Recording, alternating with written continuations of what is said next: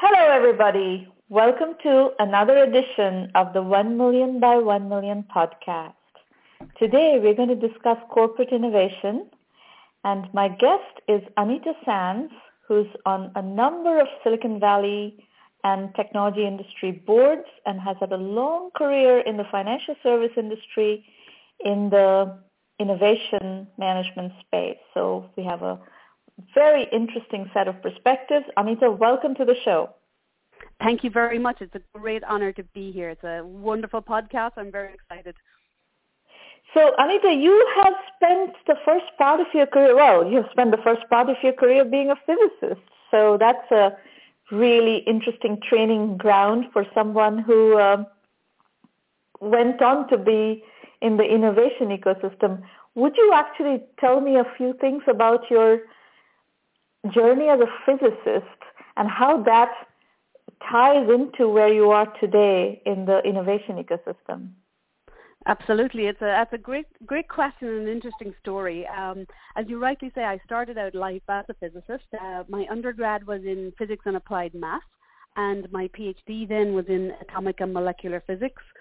But I realized about midway through my PhD that I wasn't destined for a career as a research scientist, but rather I was very interested in the application of science and technology in the world. So I decided to take myself off to the United States. I had grown up in Ireland, and I then did a master's in public policy and management. So that was the first of my career pivots, if you will. And then once I had finished my studies there, I then I lived in Canada for 7 years in Toronto, and that's where I sort of undertook my second career pivot, which took me into financial services.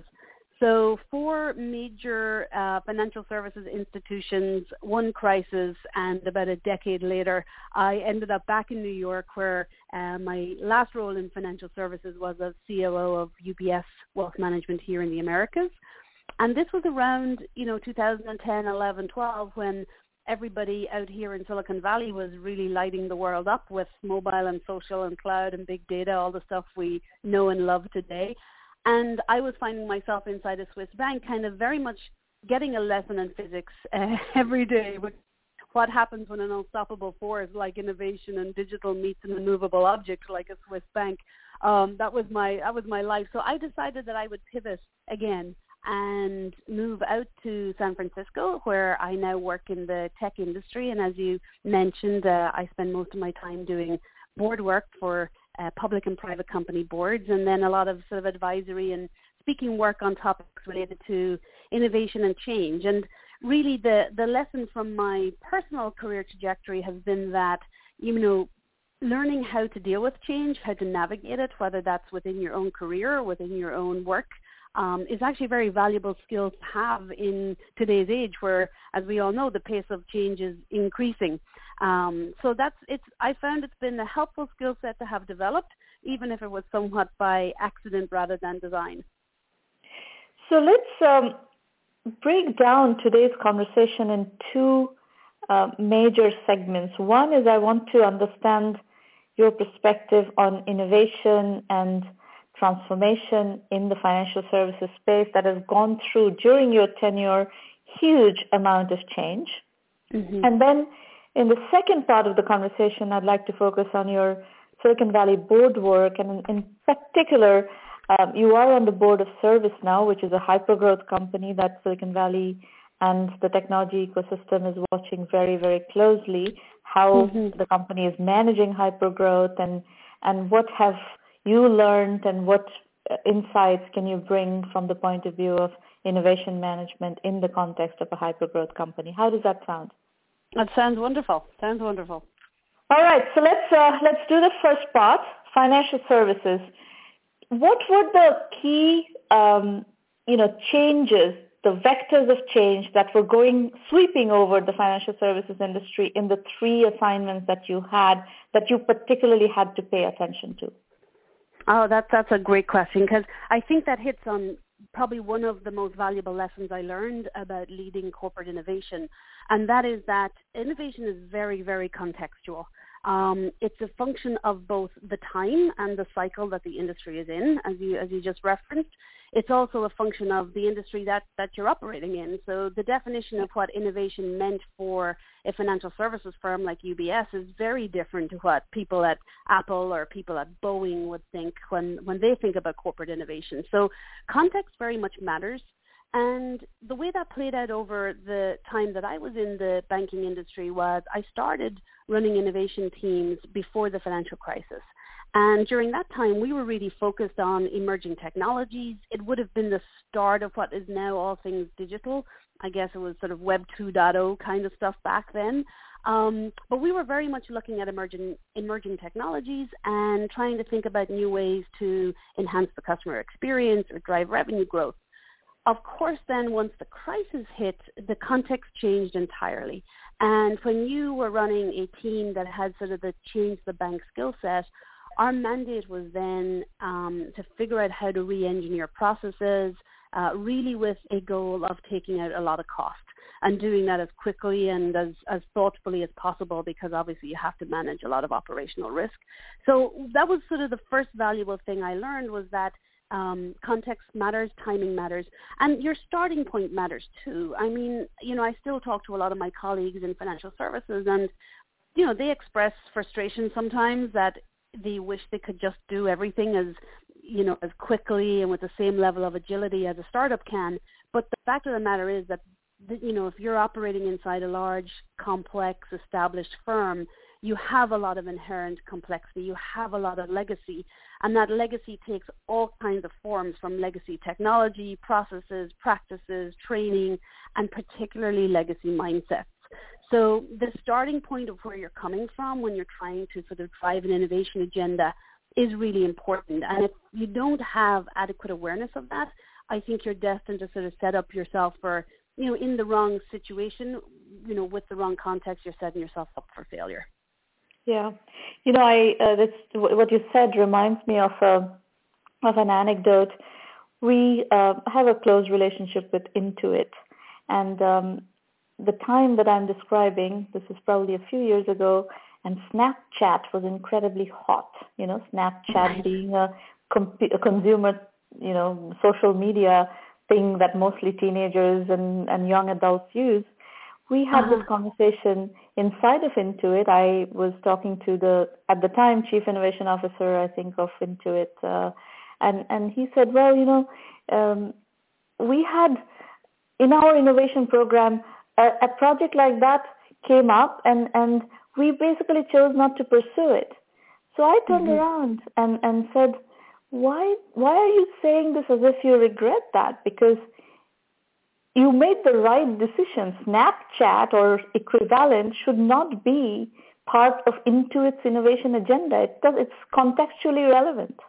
That's right. And that was one of the most important points, actually, I had to drive alignment around, this idea that, just because something's possible doesn't mean that you should pursue it. And I actually found it was very important, just the point you were making, to bring people onto the same page relative to what innovation is and isn't in a given firm. And my working definition, what I ended up using as my mantra, was that innovation connects what's possible to what's valuable.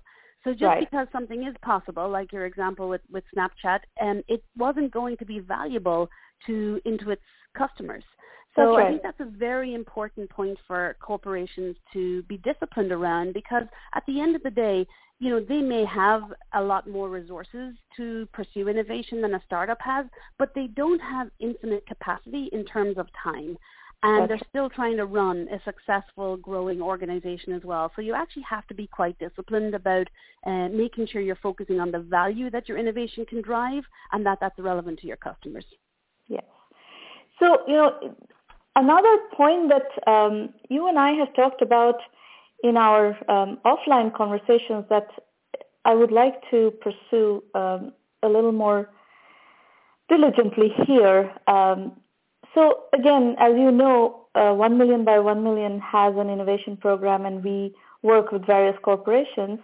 And part of that incubator in a box enables corporate innovation in the context of intrapreneurship. And one thing we have learned, and this has been now many years, we're doing this for, 5, 6 years.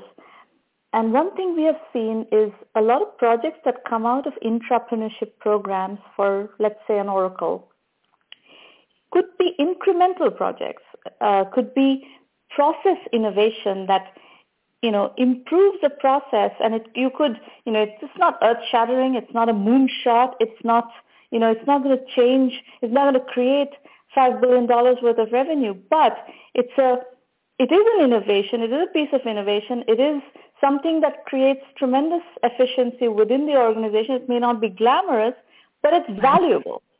Yes, exactly. You're so right. I mean, and then again, that's exactly why the context matters, right? So if you're dealing with the oracles of the world, you have a couple of things that matter. First is that they have a lot of great assets. They have a lot of stuff that's working well. So on the margin, to your exact point, if you can incrementally improve something that's already working quite well, you can potentially retain all of that intrinsic value and add to it. So that was another thing I used to try and focus people around, is that, innovation is focused on adding new value, not just necessarily new things, right? And often the combination of a couple of things that you have inside a company like Oracle, maybe you have a data set here that combined with a new piece of technology over there could release incremental value. So I really do think that it's an important element of an innovation program is to focus on small changes, on incremental value. And the reason why I think that's important is that, you talked about generating this notion of intrapreneurship, and that's cultural as much as it is a practice or a policy. And when you get people into a mindset of continuous improvement and incremental change, you are generating that culture. You're kind of indicating that we value people that are looking for continuous improvement. We value people that are willing to challenge the status quo and to assumptions and to not necessarily just accept things as we're doing them today. So I think it's very important that, you make innovation everybody's job, and that you encourage your employees to seek innovation in everything they do. And therefore, if you're working in finance or you're working as an engineer, you equally have a role to play in driving innovation at an Oracle, for example. So I think, programs focused on giving people those skill sets like you have done are tremendously valuable and really help to create both the right culture and then the right mindset and the right sort of notion of responsibility that innovation is, in fact, everybody's job. What have you concluded through your various assignments in this realm in terms of process? What processes have worked for you? What are some examples of best practices? Yeah, so maybe let me share two, and they're kind of related. Probably the most valuable thing, as I look back on all of the bets we placed and the various processes that we put in place to try and work through innovation from ideation right through to end-to-end execution, was that innovation really works for large companies at the perfect intersection of three things. I used to describe it as sort of a three-legged stool, and if one of the legs was shorter than the other two, things would topple over and not work. So the three things are, first of all, there needs to be a market need. There needs to be a customer need for the problem. The second is that there has to be a business model. There has to be a way to make a buck or save a buck, if that's what you're looking to do. And the third thing is that there has to be a technology that is robust, mature, and scalable enough to support your idea, to develop your solution at the scale that a large enterprise needs. And if one of those three things isn't right at the right moment in time and they don't come together perfectly, then it won't work. And a great example for us was probably the early days of mobile payments back in, this would have been like the 2006-07 era. I was working in Canada, and we knew mobile payments were coming. We absolutely knew that it was going to be something the bank would end up doing and doing a lot of, and we were starting to explore the territory and how we might engage. What was very clear at that time, though, was that the market need wasn't fully there yet. At that time when we started going to market with it, it was clear in Canada that only certain segments of the population actually wanted to adopt mobile payments there and then. They were mostly immigrants or younger people. It wasn't the mass market adoption that you see today. The second thing that we ran into was from a business model perspective, it wasn't clear between the banks and the telcos who would actually own the relationship with the customer and how the economics would work.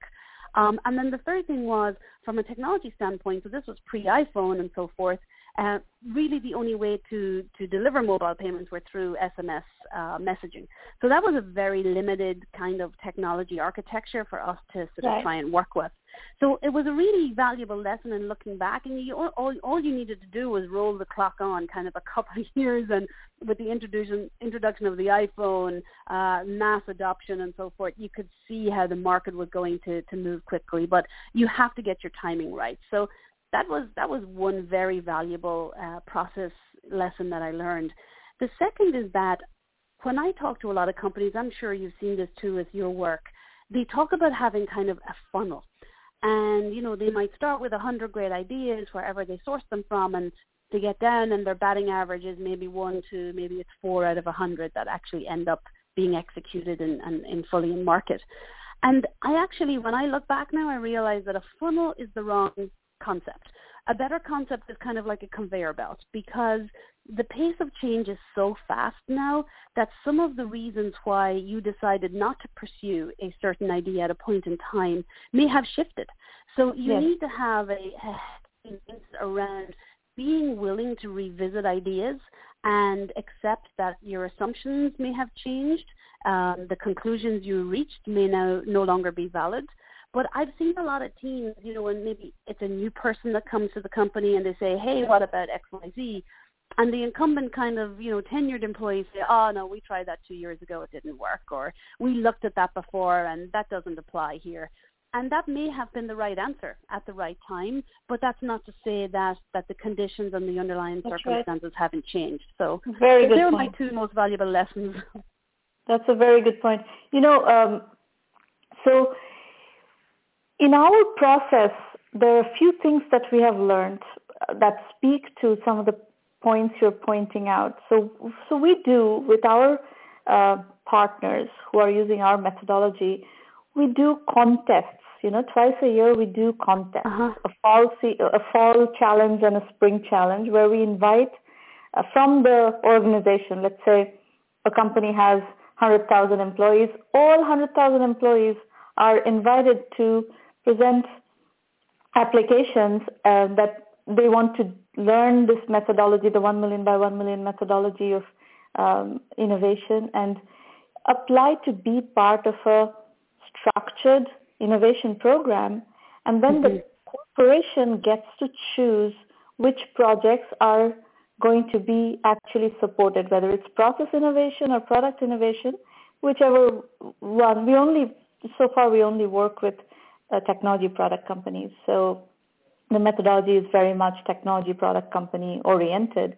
But your point about timing is very interesting, because, you know, in some cases, somebody within the organization will come up with an idea as they're going through the program with us. They will come up with an idea, and that idea may have competitors in the startup market, and that's validation in itself, because if it's a venture funded company out there somebody else has done due diligence that's already out there, then the company has to make a choice of whether it's a build versus buy decision, right? Is it worthwhile buying this company for a very, you know, huge amount of money, or is it something that you just build and then you have the channel already? An Oracle or a ServiceNow would have the channel. So it's basically, you know, if it's a development project that can directly go in through the channel to the existing customer base, you can kind of leapfrog the startup's entire cycle of development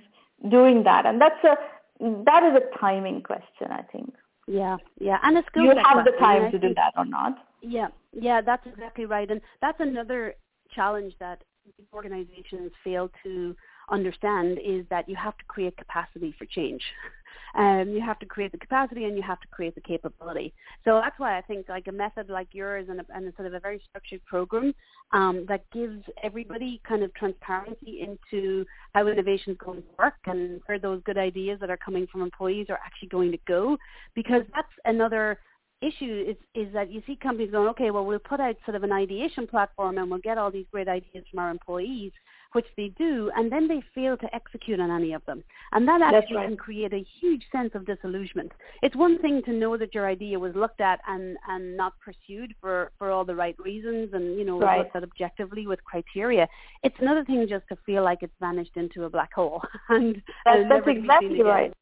Yeah. That's exactly right. So I'm going to make a couple of points on what you just said to underscore what you said, but just going back to your timing point, I was talking to head of commercial banking in American Express, and she explained to me that American Express waited a long time before they got into this kind of micro-lending business, which companies like OnDeck and Lending Club are doing.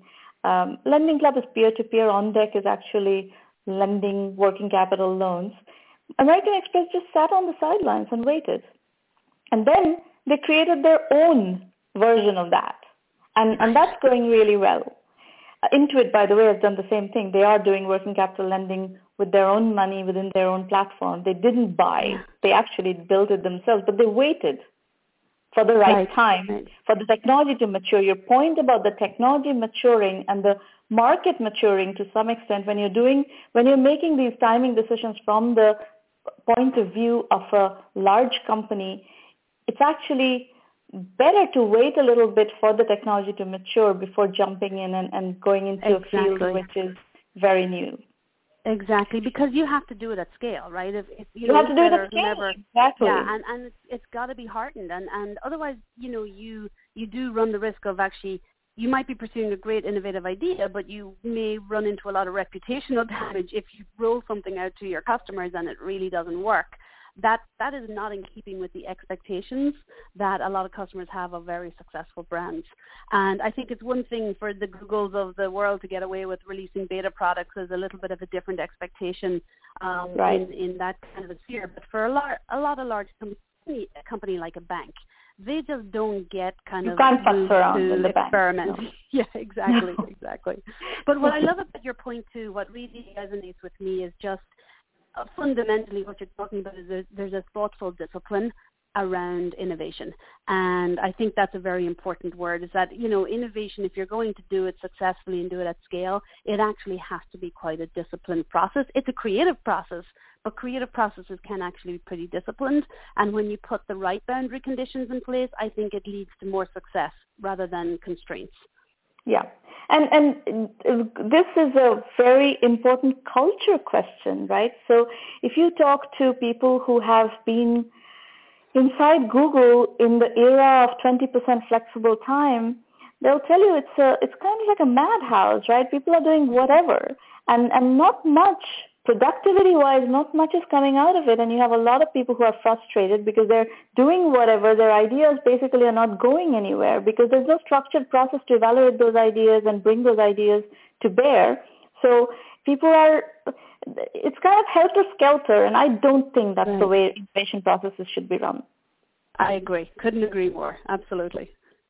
Now, what we do very successfully is address that culture of giving people a platform to innovate within a structured process. And if their ideas are not adopted, there is a good reason and a good explanation why they're not adopted. For example, TAM, right? Total available market size is a very big determining factor in venture capitalists investing or not in a company.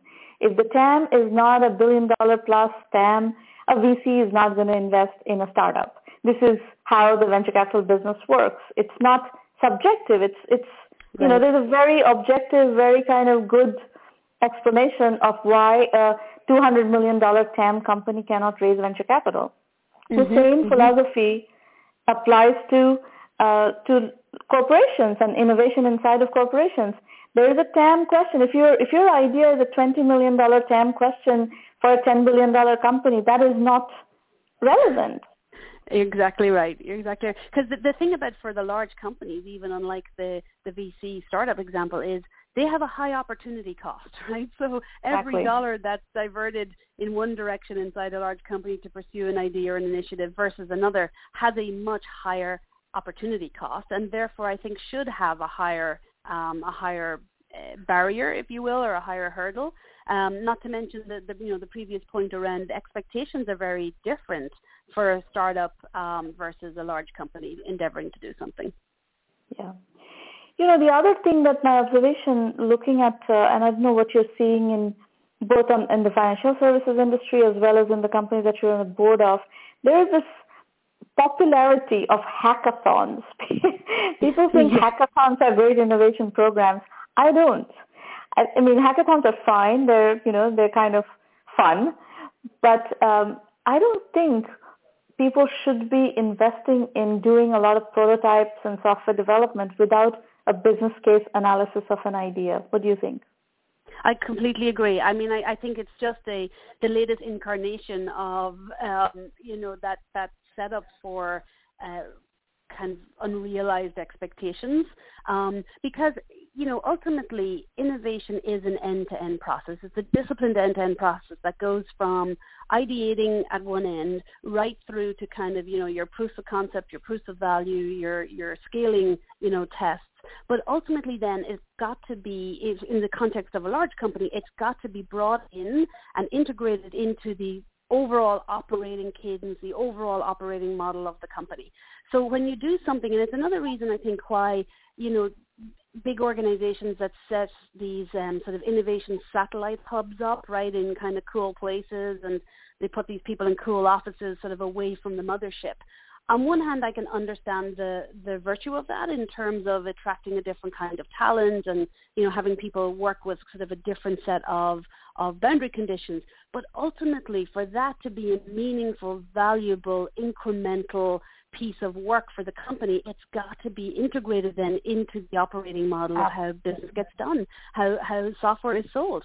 So it's really important that you think about that from an end-to-end perspective. And to your point about the hackathons, they are fun and they are great and they are a way to engage people and get people kind of excited.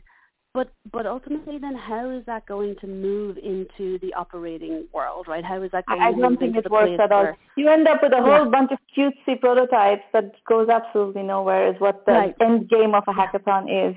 And the way I have come to, after, several years of thinking about this and actually hands-on being in this game with a number of corporate partners, I have come to the conclusion that you have to constantly, as the ideas are germinating, you have to constantly talk to the different product managers of adjacent product lines.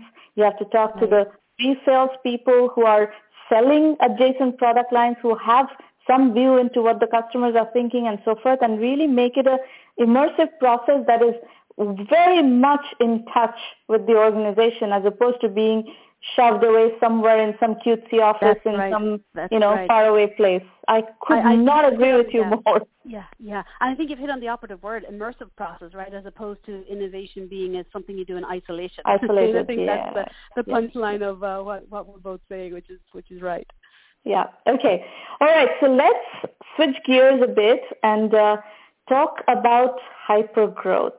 Of course, especially in the software as a service industry, the industry is going through hypergrowth, and there are lots of great companies in the market right now that are going through hypergrowth. And you sit on the board of one of the most prominent of those, which is ServiceNow. Mm-hmm. Tell us what you have learned about managing hypergrowth. Wow. It's first of all, it's been an amazing experience. It really has. I've been on the board for 4 years now, and the company, of course, was doing very well before I got there, and hopefully will be doing very well after I leave. But it's been an amazing experience, and I think there's some great and very valuable lessons to be learned. Probably the first and foremost, and some of these will seem kind of obvious, but actually when you really see where the rubber hits the road, they're not that obvious at all. I have yet to see a company that is as disciplined around execution, that has such a high-performance culture as ServiceNow has. And that's sort of been embedded in their genome from day one, certainly something that Frank Slootman as CEO, drove very hard. So that was probably my number one observation. The second thing is they just have a myopic focus on the customer. And from the very early days on, they really wanted to do something that could make the lives of their customer better. And they've stayed relentlessly focused on that.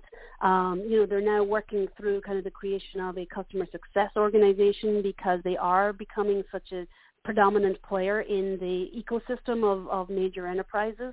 So that's been very important.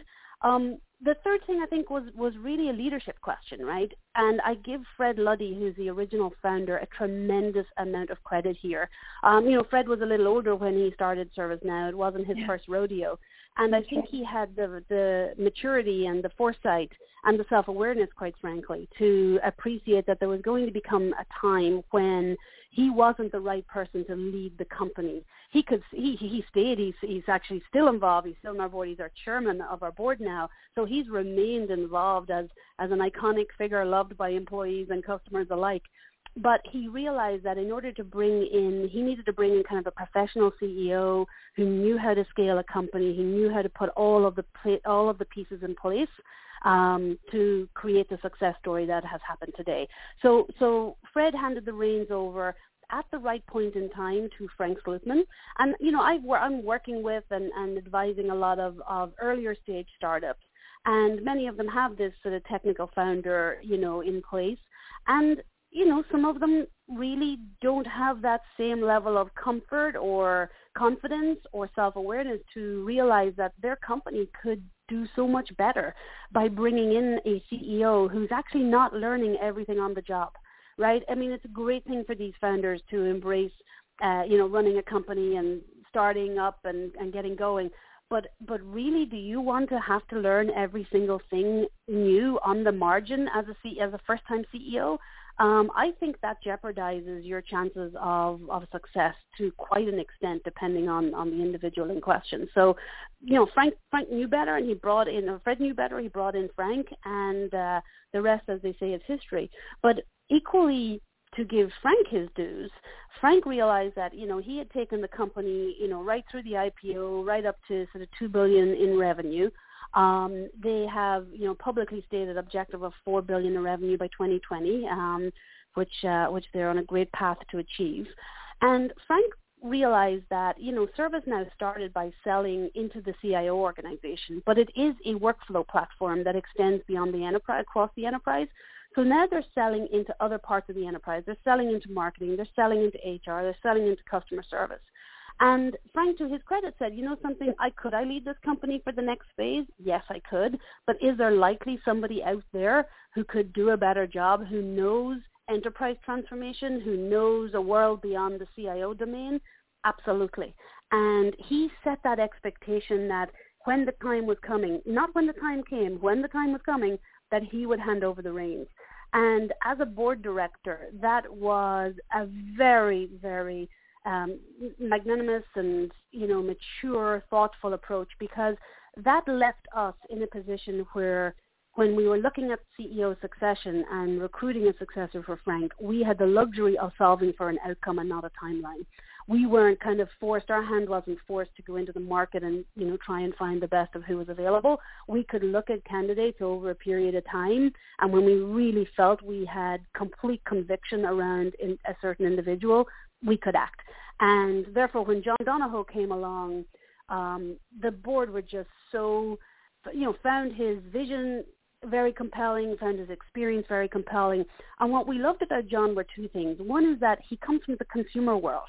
And Frank and Fred and those of us on the board had a really strong conviction that, the expectations of customers and employees are merging. And it's not okay for customers to have this seamless, frictionless, delightful experience with all of the software and the apps they're using in their home lives. And then they walk across the threshold into a company and they're dealing with these clunky, outdated, terribly designed, not intuitive enterprise IT applications. And we just don't think that's the future. We don't think that's acceptable anymore. So we wanted somebody that brought that consumer DNA into the company. And, of course, then John was also the CEO of Bain, the consulting group. So he has a very deep set of experiences in enterprise transformation. And he knows how to talk to CEOs about thinking about that. because I think as all of us, that have, you've been very heavily involved in this, innovation and transformation extends way beyond just what you do with your technologies. It's about your processes and your culture and your people. And John has an incredible amount of depth there. So I really think that there's an amazing lesson there for startups to have the thoughtfulness, have the self-awareness to know when the time is right to hand the baton onto the next guy or gal. I hope that people surround themselves with a board that can advise them to do that and can bring that objectivity to that decision. But Frank often talks about one of the hardest things for startups actually, and for a startup CEO, is realizing when you have outgrown somebody and knowing when that the person that maybe took you from 0 to 10 million, or the guy that took you from 10 to 100 million, isn't the person that can take you from 100 million to 1 billion. And it's very hard sometimes for founders, I think, to let go of that, those people that have been in the trenches with them from day one. But yet, if you want to be successful, you have to be willing to recognize when somebody is at the limits of their experience or capabilities, and including yourself. And that's the lesson we learned from Fred and from Frank. So this is an interesting point, and I'm just going to make one comment, and then I'm going to switch us to a few other aspects of hypergrowth that I want to discuss with you.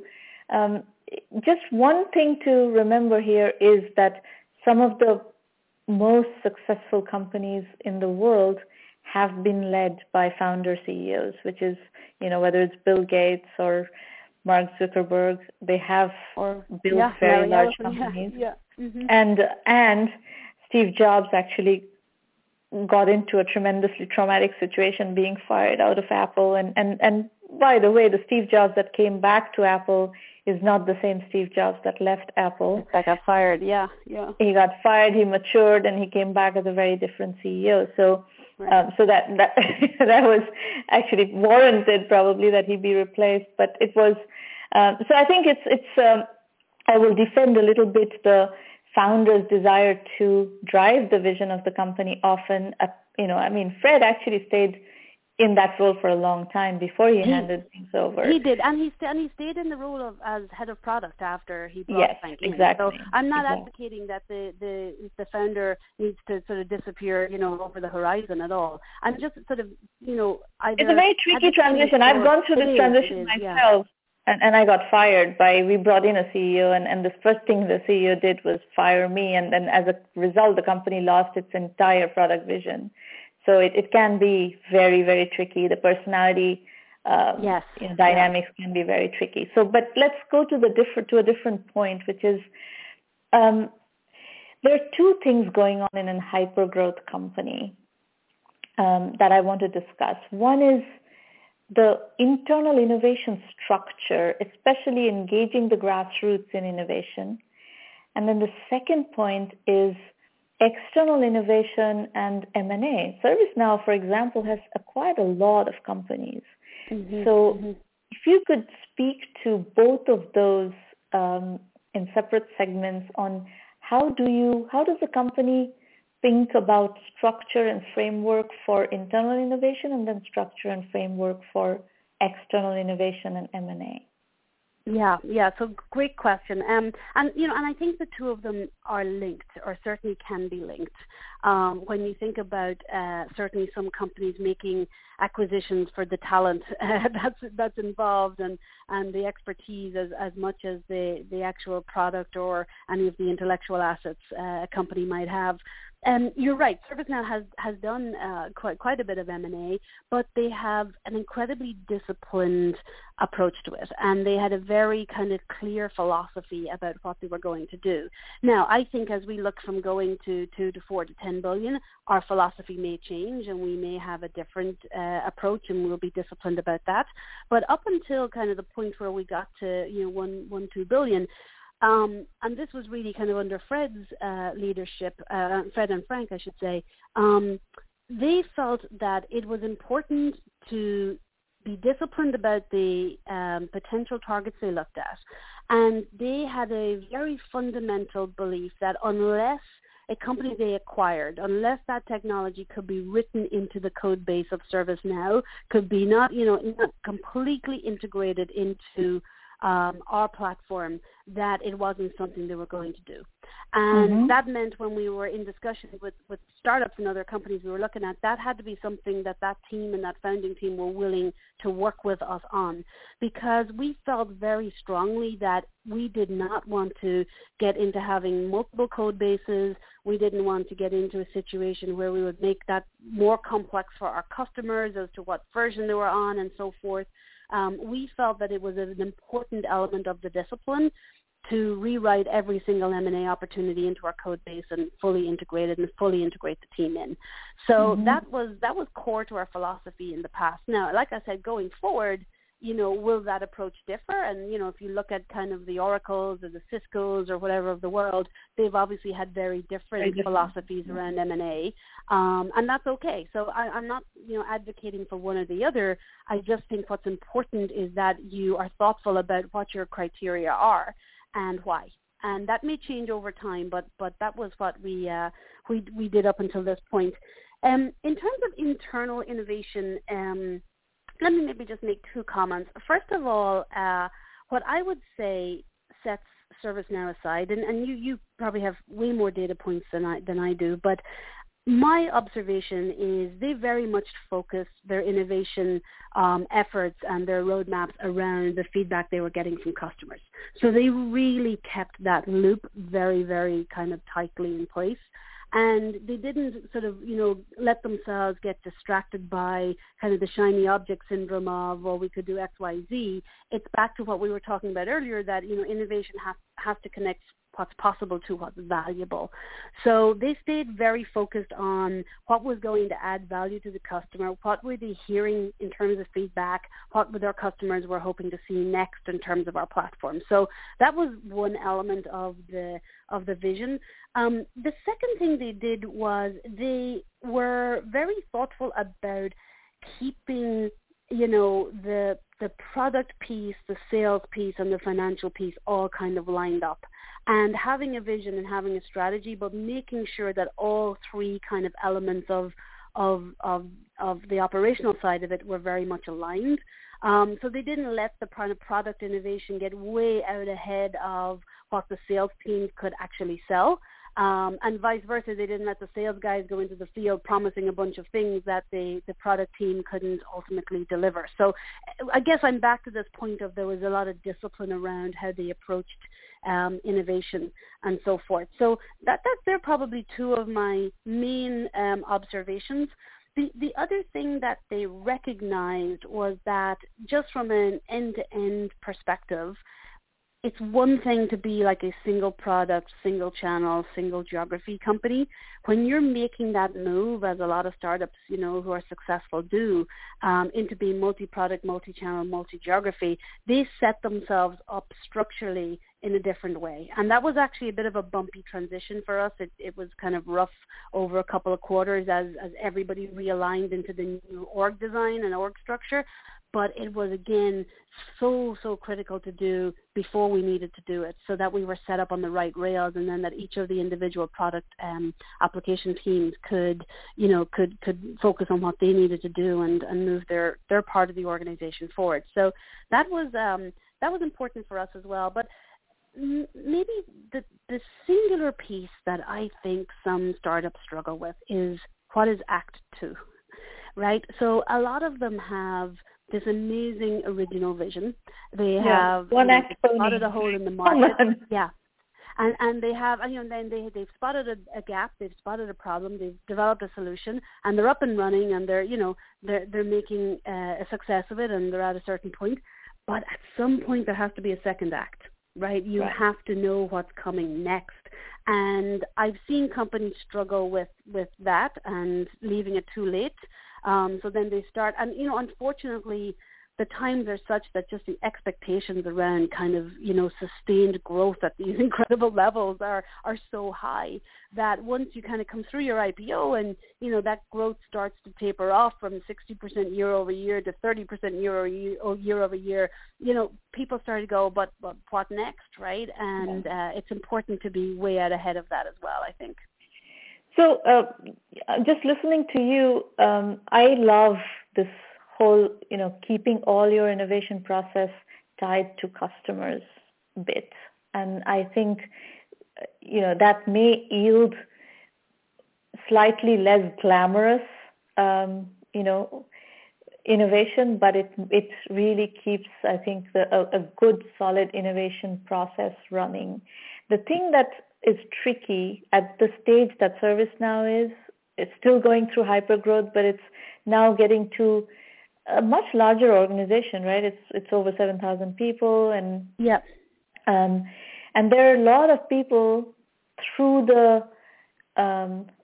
grapevine, through the grassroots, that are connected to customers in different ways, right? Somebody knows something about a customer, an aspect of a customer, a particular need of a customer, and this could be a relatively junior engineer or a pre-sales engineer, but there needs to be process to bring that knowledge and insight back into the decision makers through a sustained process, so that you are not missing opportunities for Act 3 and Act 5 and Act 10 as this company scales. And that's where I think a lot of innovation processes are failing right now. There's a lot of innovation opportunities, customer immersive innovation opportunities that are left on the table because the grassroots are not tied into the decision-making process in the product organization.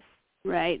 And that is, I think you're spot on about that. It's one of the things that gets more difficult as you scale, but so many things get more difficult as you scale. But and that's central to what you're talking about, so is the flow of information. That I think organizations have been structured in such a way historically that information flows effectively from the top down. But what happens, as you rightly say, when somebody on the front lines actually has that really insightful piece of information from the customer, how does that information flow back up to the organization? So I believe that as we migrate more towards kind of this sort of agile, more modular way of structuring ourselves as companies, which reflects kind of the dominant technology of today, I do think companies are going to have to, I'm not saying ServiceNow has got this right yet, or, but I think we're on a learning curve like so many others, but I do think it's going to be so important to empower those teams at the front lines, to give them a certain degree of autonomy around how they operate, but then to have some mechanism where things are loosely coupled together and there is alignment. You need methodology. You need methodology that ties those pieces together. Yeah, I think so. The other for big companies. The other thing you said about the M&A policy and the extreme thoughtfulness, and I see Fred in this, right? I know Fred. He's such a thoughtful and deep man. So I hear you describe it and I see Fred's face. So it's actually in the process of ensuring that there is code-based compatibility and so forth. There's one thing that comes to my mind is that you have to catch them early. If you want to have that level of compatibility, you have to catch these acquisition opportunities early. And very often I talk to CEOs about how do they keep in touch with companies that they want to acquire. And they say, we talk to VCs. We are in touch with all the VCs. Our corp dev team is in touch with all the VCs. And I'm thinking, that's maybe too late. If you want to really, have a good view into who are the players in your industry who are doing innovative work, and if you want to really know who they are early, you need to have, again, process, methodology, mechanism to be able to be in touch with these people a lot earlier so that you have an ability to influence how they're structuring their code and how they're organized. And then if they do succeed, they do validate, if you do want to acquire them, then the acquisition is a seamless acquisition. But if you don't have those relationships and those touch points early on, then you're going to inherit companies that are much further along, heavily venture funded, the price tags go up, and the compatibility is not as seamless. Yeah. No, you're so right. I mean, we see that a lot at Symantec, which is another company I'm on the board of, because the cybersecurity space is so dynamic, and there's so many emerging technologies and M&A centric, and it's just really hard to make that judgment call as to when the timing is right for something. You talk a lot about this being an ecosystem, right? And it is. So, Right. In an ecosystem, you have to be, very holistic and very open-minded about where you're sourcing your thoughts from, what you're exposing yourself to, and are you getting that kind of diversity of exposure and perspective. So I think the VCs are an important stakeholder, obviously, and they have a lot of exposure to some good stuff, but it extends far beyond that. The one lesson I probably learned from Fred Luddy about this is Fred was always very, he was great at reminding us not to stick our heads in the sand, not to be an ostrich about what was happening out there on the landscape. And as you become more successful, you can drink a little bit of your Kool-Aid, and it can get easier to dismiss some of these emerging players. And Fred, I remember in many board meetings used to say, like find out what is it about these new players that customers love. What do they like about them, right? So, when the Slacks of the world started to appear, like what is it about Slack that people actually love? Yeah, and it's so important for you to be open-minded about the fact that your competitor may have something that customers love, and you need to pay attention to that and not be defensive about it. So Fred was really great because, as you said so rightly, he is very thoughtful, but he also remained very strong in his conviction that he was there to do the right thing for the customers. He wanted to make the world of work better for people, right? That's the mission of the company. And he was open-minded, therefore, as to where he should think and how he should think as the landscape started to shift, right? Yeah. And I think just having an open-mindedness and an ability to, as you rightly say, get out there and talk to a broad set of stakeholders, and including customers, and make sure you understand how things are shifting. Great. Well, fabulous conversation, Anita. We are coming to the end of the scheduled time, so let me offer you an opportunity to make some closing comments, and then I'm afraid we're going to have to wrap up. I'm sure we could go on for another 3 hours. I love it. Well, look, thank you so much for the opportunity to join you this morning. It's been a pleasure. I've been a huge fan of your work, and I think all of the incredible content on your website has so much to offer any of us in the ecosystem, whether you're working with a small startup or you're on the board of a large incumbent. So I really thank you for your contributions to this really important ecosystem and this incredibly important topic. So thank you so much for the chance to chat today. Fantastic. And audience, thank you for listening. Thank you for staying with us.